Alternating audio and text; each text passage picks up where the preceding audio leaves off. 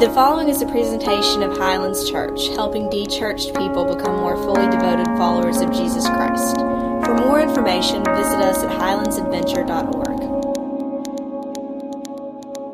We want to welcome you to this worship. We especially welcome you if you are here for the first time. I hope you feel what God is doing in this amazing church.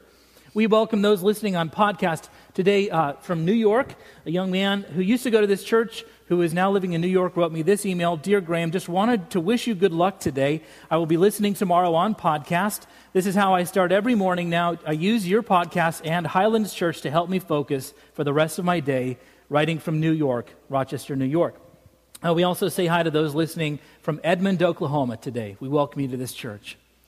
What I want to begin today, this is a wonderful time to start. We're talking about moving mountains over the next 5 and 6 weeks. And that will lead us right up to the time of Lent. Moving Mountains is a series we're talking about. It is not a how-to series. I love how-to series. How to do this, how to do that. These mountains that I'm going to be talking about, we can't move on our own. We have a lot of situations in our lives that are way too big for us to handle on our own. And these are times that we need to go to God. And so we're going to be taking a look at about 5 or 6 of these mountains. Just want to show you where we're going, the mountains we're going to be addressing. Next week, we're looking at moving mountains of isolation. That is, most people are lonely. If you're lonely in your life, this is about moving those mountains towards community in our hearts. The next week, starting with the Dave Ramsey series, we're going to be looking at moving mountains of debt when your credit card is too big for you to pay off. And we're going to talk about not a how-to series here, but a spiritual act of working through that mountain of debt. Then we're going to get a reminder on how Highlands is doing on its mission. We are a mission, not just a church. And then on the 12th, we're going to look at moving mountains of unhealthy personal rituals. We all have them. All of us have rituals that are unhealthy, and we're going to take a look at moving those mountains. And then finally, on the 19th, right before Lent, we're going to take a look at moving mountains of personal doubt about God in ourselves and others. And we're going to talk about how to do that. Today, what I want to talk about, however, though, is moving the mountains of forgiveness, loving those we struggle with. I want to begin this message by asking you to think about somebody in your life who you really struggle with. Now, that person may be sitting next to you, and if that is the case, would you just give them a big nudge? Hopefully it's not. Don't do that. We all have people in our lives that we struggle with, that we are agitated by. And it's funny, as I've asked you to look at and think about the people that you struggle with, I've seen your faces, they've gotten more frowned, your back muscles have tightened up, and the stress level in this room has gone way up. And I want you to know that even pastors have people that we struggle with. I got an email about a month ago from a pastor, a friend of mine, or I thought a friend, who wrote me an email, and I was really excited to see that email. And so I opened it up expecting it to say, Dear Graham, or Hi Graham, or Hey buddy old pal, or something like that. And it began with this, Graham, : Now, I don't know about you, but I have never opened an email that began with my name and a colon that had anything good that came after it. So I opened up the email, and sure enough, it was not good. It was a whole series of really kind of negative things that this person had to say to me, a person that I thought was a friend, and I didn't know what he was becoming.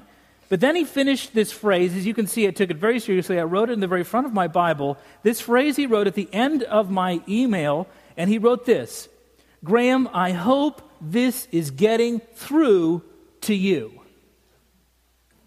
Well, I wrote him an email back. And I didn't begin it with Dear John. I began it John : And I continued down this path of writing a whole bunch of things that he was really not doing for me. And I finished it with, and I hope this is getting through to you. And I underlined you. Well, I thought this would be the end of this, and it wasn't, of course. This pastor friend of mine wrote me back an email, and he invited his friends. He invited a whole bunch of people to be a part of this conversation. He put them on the CC column. And it continued, and he didn't even sign that. And I didn't know exactly what was happening. Here was a person who was a friend, and now they're becoming an enemy. In fact, I've learned there's a new word in the dictionary. It's frenemy. And apparently these are friends that have become enemies. And finally, I wrote an email back saying, I don't know what is happening here, but do what you feel needs to happen here. And it wasn't an apology, but I will talk about that in a moment. I've tried to figure out this process of what was happening in my life with this person, and as I've thought about it, it might be the same process that has happened with you, with that person that you struggle with, whether it be a friend, a frenemy, a family member, a boss, some situation. There was this force field which was being developed between me and this other person. And this force field seemed to be composed of pride, right? How could he say that to me? And hurt feelings, gosh, I thought he was my friend. And confusion, where is he coming from? And anger, how dare he say that to me? And, unhelpful communication, email, not always a good place to have these communications, and opposing priorities. And the Bible has another name for this. All of these things mixed together are our enemies. And what we're going to talk about today is how God has an opposite and opposing force that he has given to each of us, and it is 4 letters, and it is love. It is stronger than that other force. And I want to take a look at our text today, and the only way this message will really have any impact in your heart is if you really keep that person in mind that you are struggling with. Let's take a look at our text. We're looking at the Sermon on the Mount, one of the most difficult sermon texts Jesus ever preached. And I'm just laying it on you now. It is not going to be an easy message for many of us, myself included. Let's take a look at Matthew 5, 43-48. He begins this way, Jesus. You have heard it said, love your neighbor, hate your enemy. This was a phrase from Leviticus, but they said it different than Leviticus. They said, eye for an eye, tooth for a tooth. Email for an email. You get the picture. By the way, we have phrases in our society. We tend to put them on the back of cars. For example, I like this. If you can read this, I'm not impressed. Most people can read. Here's another one. If this sticker is blue, then you are driving too fast. It's kind of a physics one. This is kind of cute. My kid skateboards better than your honor student. That's in your face. This one's to the point. This is the back of my car. I like that. So that was a phrase back in the day. Hate your enemies and love your neighbors. But Jesus said this, I tell you something opposite. Love your enemies and pray for those who persecute you. Do something opposite from what your enemies do to you. Now, the word love is very confusing in our society. And so the word that Jesus uses here for love is not what you and I usually think of as love. The word is agape. And agape is complex, but this is essentially what agape is. Agape, number one, is God-given. It's something God gives us. We don't have it. 2, it's not about feelings. It's not about how I feel about whoever has done something to me. It's not about, it's not about something that you can do yourself. And this is the really deep situation. It is actually the glue. Agape is the glue that connects Jesus to the Father. People have asked me, how are Jesus and the Father connected? How is the Trinity connected? The glue is agape. This is deep theology. And what Jesus is saying is the same glue that binds the Father to the Son is the same glue that should bind you to the person you struggle with. He continues, love your enemies, pray for those who persecute you, that you may be like the sons of your Father in heaven. That's what this means. He causes his sun to rise on the evil and the good, and sends rain on the righteous and the unrighteous. Now, what he's really saying, Jesus is saying, just as I love people who are not really nice to me, just as I send sun to rise on evil and good, and send rain on the righteous and unrighteous, just as I send rain on Tim Tebow and Tom Brady. I saw the game last night. And just as I send sun on Tim Tebow and Tom Brady, so should you as well. If you love those who love you, what reward will you get? Are not even tax collectors doing that? One of Jesus' biggest tricks in ministry was loving tax collectors. See, what would happen is tax collectors would tax Jesus. This is what happened with Matthew. He taxed the disciples when they caught fish, and Jesus loved Matthew, and Matthew became a disciple. And Zacchaeus taxed the disciples when they came into Jericho, and Jesus loved Zacchaeus, and Zacchaeus became a follower of Christ. He reversed that pattern. And if you greet only your brothers, he continues, what are you doing more than others? Do not even pagans do that?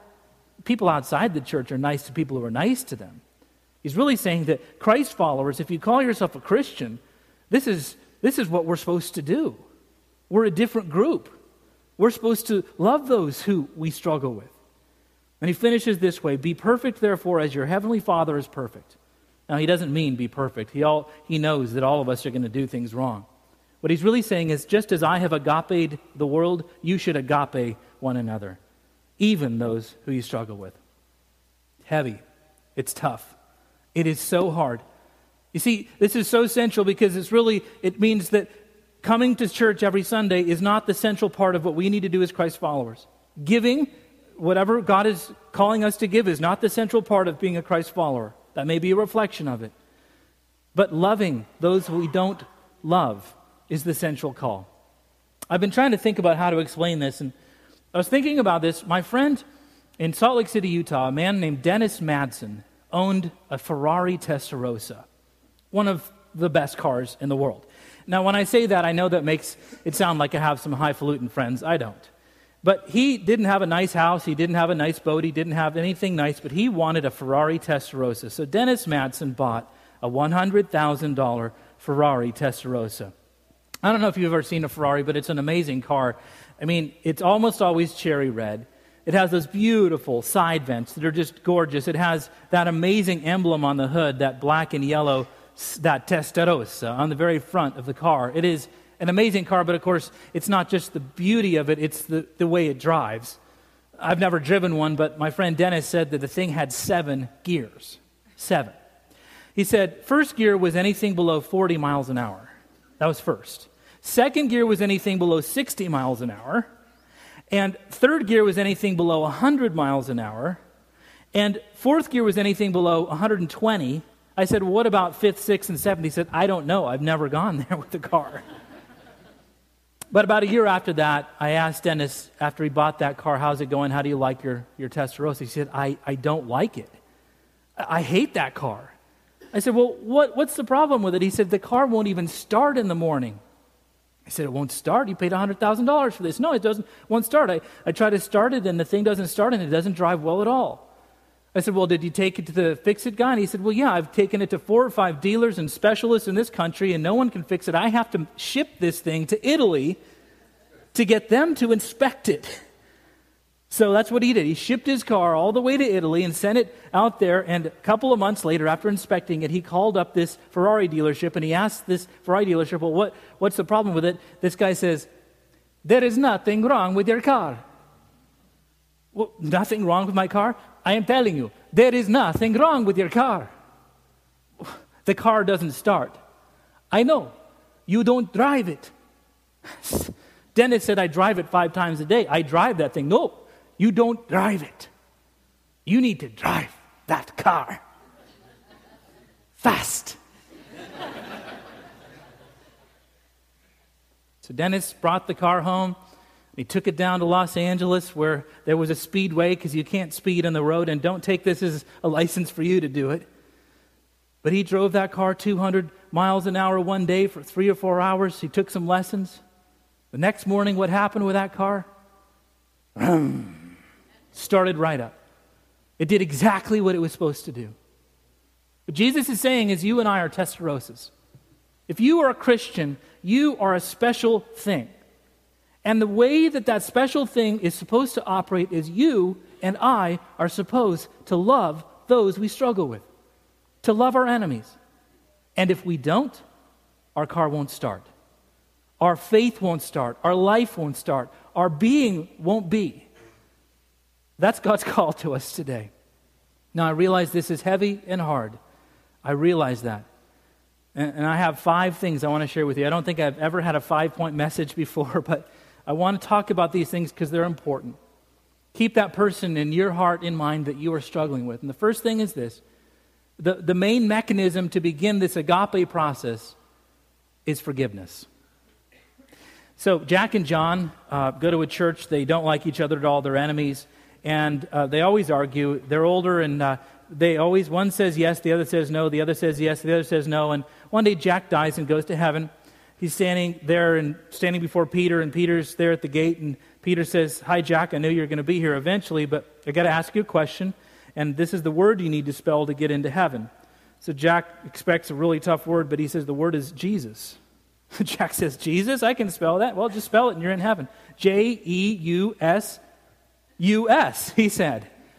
Well, come on in. It's all yours. So Jack comes up and Peter says, by the way, I've got a lot of errands to do. Would you just watch the gate for me for a while? And would you mind just asking people questions, any kind of like spelling questions to get into heaven? And Jack says, I think I can do that. Along comes John. John sees Jack and says, how did you get into this place? Jack says, no problem. I got into this place. Anyway, my job is working for Peter now, and I need to ask you a question to spell a word getting in. John says, if you spell the word, then I can spell the word. Well, says Jack, the word is this: Albuquerque. All right. That was a lot funnier in the joke book. We need to work on this forgiveness stuff of the people we struggle with before we get to heaven. We need to do that. Now, the Bible actually doesn't have an actual word for forgiveness. It's interesting. There are two words that are often used interchangeably. One is metanoia, which literally means to turn. So that means the person in our life that we're struggling with, we need to begin to turn in our heart towards. And the second word is charis, or gift. So that means we need to turn towards them and give them a gift. That's the first thing. Mechanism is forgiveness. And the mechanism for forgiveness, number 2, is this: saying, I'm sorry. I love the PowerPoint that one of our people, Matt, put together, and this PowerPoint just says, sorry. Actually, that's not what you want to say. Sorry. You want to say, I'm sorry. Would you say that with me? It's really, really hard to do with a person you struggle with, and it's good to get some practice with this. So let's begin this together. Let's say it together. 1, 2, 3. I'm sorry. You did pretty well. Let's try it one more time. I'm sorry. I took a class from a professor recently, and I will tell you, one of the best classes I have ever taken, from David Augsburger, who wrote Caring Enough to Confront. That's another good sermon. He also wrote Helping People Forgive. And David Augsburger says, you know what happens with most people? Most people don't ask for an apology. Most people do one of two things. They either give an account or they acquiesce too much. So what is the account? An account would be me calling up John and saying, hi, John, it's Graham. And John says, hi, Graham. And then I would say, by the way, the email you sent me, I sent you my email back because you sent me that email. So anyway, that's why I did that. That happens more often than not in our relationships. It happens in a marriage. By the way, the reason I was angry with you this morning is because you didn't take the garbage out last night. So that's why I was angry with you. That's why I was unkind to you. Is that an apology? No. Now, so that's the one tendency, to give an account. The second tendency in our lives is to be too acquiescent.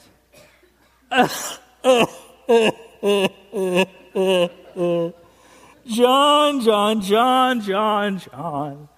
How can I ever come before you, my brother, and ask for something so high as forgiveness? That's actually generally looking more at you than it is that person. Forgiveness is a process which begins with, I'm sorry. And I know a lot of you are saying to yourself, well, I have someone in my life that I have never done anything to. They have done things to me. And so how am I supposed to say sorry to a person who has done really bad things to me? Well, here's the process. Here's one thing you can say. I'm sorry for not loving you the way God wants me to love you. Now, you may not say that. It may not help. But you may think that. I'm sorry for not loving you the way God made me love you. That's number 2. Number 3 is this: everybody needs forgiveness, and everybody needs to be forgiven. We live in a world that has all of these relationships that are blowing apart because there is this force that is separating people who need forgiveness. There's a famous story of a pastor by the name of Billy Joe Doherty, who is pastor of the Victory Christian Center in Tulsa, Oklahoma. He's preaching a sermon on the need to forgive, and someone in the middle of his message comes up. His name is Steve Rogers, and he punches Billy Joe Doherty in the nose. And then the ushers come and help Steve Rogers get out of the church. By the way, are our connection team ready to do that in case that ever happens with me? I'm just checking. I don't know if we went over that in our guidebook. But then by the end of this message, Billy Joe Doherty realizes he needs to actually offer forgiveness to this young man and not press charges against him. This is Martin Luther King Jr. weekend. We should never forget this is not just that. This is Reverend Martin Luther King Jr. weekend. He was a pastor. He was ordained in the Ebenezer Baptist Church at 18 years old. And Martin Luther King is a famous man because of the civil rights movement, but you know what he really is famous for? Loving enemies. He gave his life for that. If you look at all of his writings, he grew up at a time and in a place where people had to sit at the back of buses, where people didn't have an opportunity to vote, where people had separate drinking fountains and separate places for them to live, where people were lynched and brothers and sisters who were just doing their best were not given basic love. Now, there was another man in this country by the name of Malcolm X. And Malcolm X held more to Leviticus, or the Islamic code, which is basically eye for an eye, tooth for a tooth, hate for hate. And Martin said, no, it is about loving your enemy. The only thing that can overcome that is love. Martin Luther King said it better than I ever could. He said this in a great speech that he once gave: darkness cannot drive out darkness. Only light can do that. Hate cannot drive out hate. Only love can do that. And do you know that message and that life that was given up for loving enemies has resounded in ripples around this world? It resounded in South Africa in 1990 during a time of apartheid, which was still forced segregation in southern Africa. And there was a famous case where a woman who was a dear person living in Soweto had this policeman come into her house and take her teenage son and kill her teenage son and then burn his body and then party around that body as that body was being burned. And then a year later they came into that same neighborhood and they took her husband and they took him out, and just before they killed him, he said to his wife as he's about to die 2 words: forgive them. And they burned his body.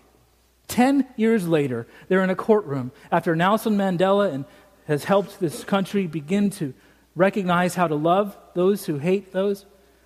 And this woman is sitting across from the person who killed both of the people in her family. Now, she can choose any sentence on these people she wants. And so the judge says, what are you going to do against this man named Vanderbroek?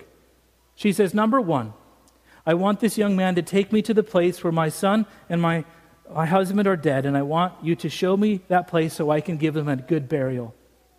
Number 2, I was made with a lot of love, and I got a lot of love still to give. And so I want you to make this young man come to my house twice a month so I can have him be the son that I no longer have. Number 3, I want you to know, young man Vanderbroek, I forgive you. And I want you to know God forgives you.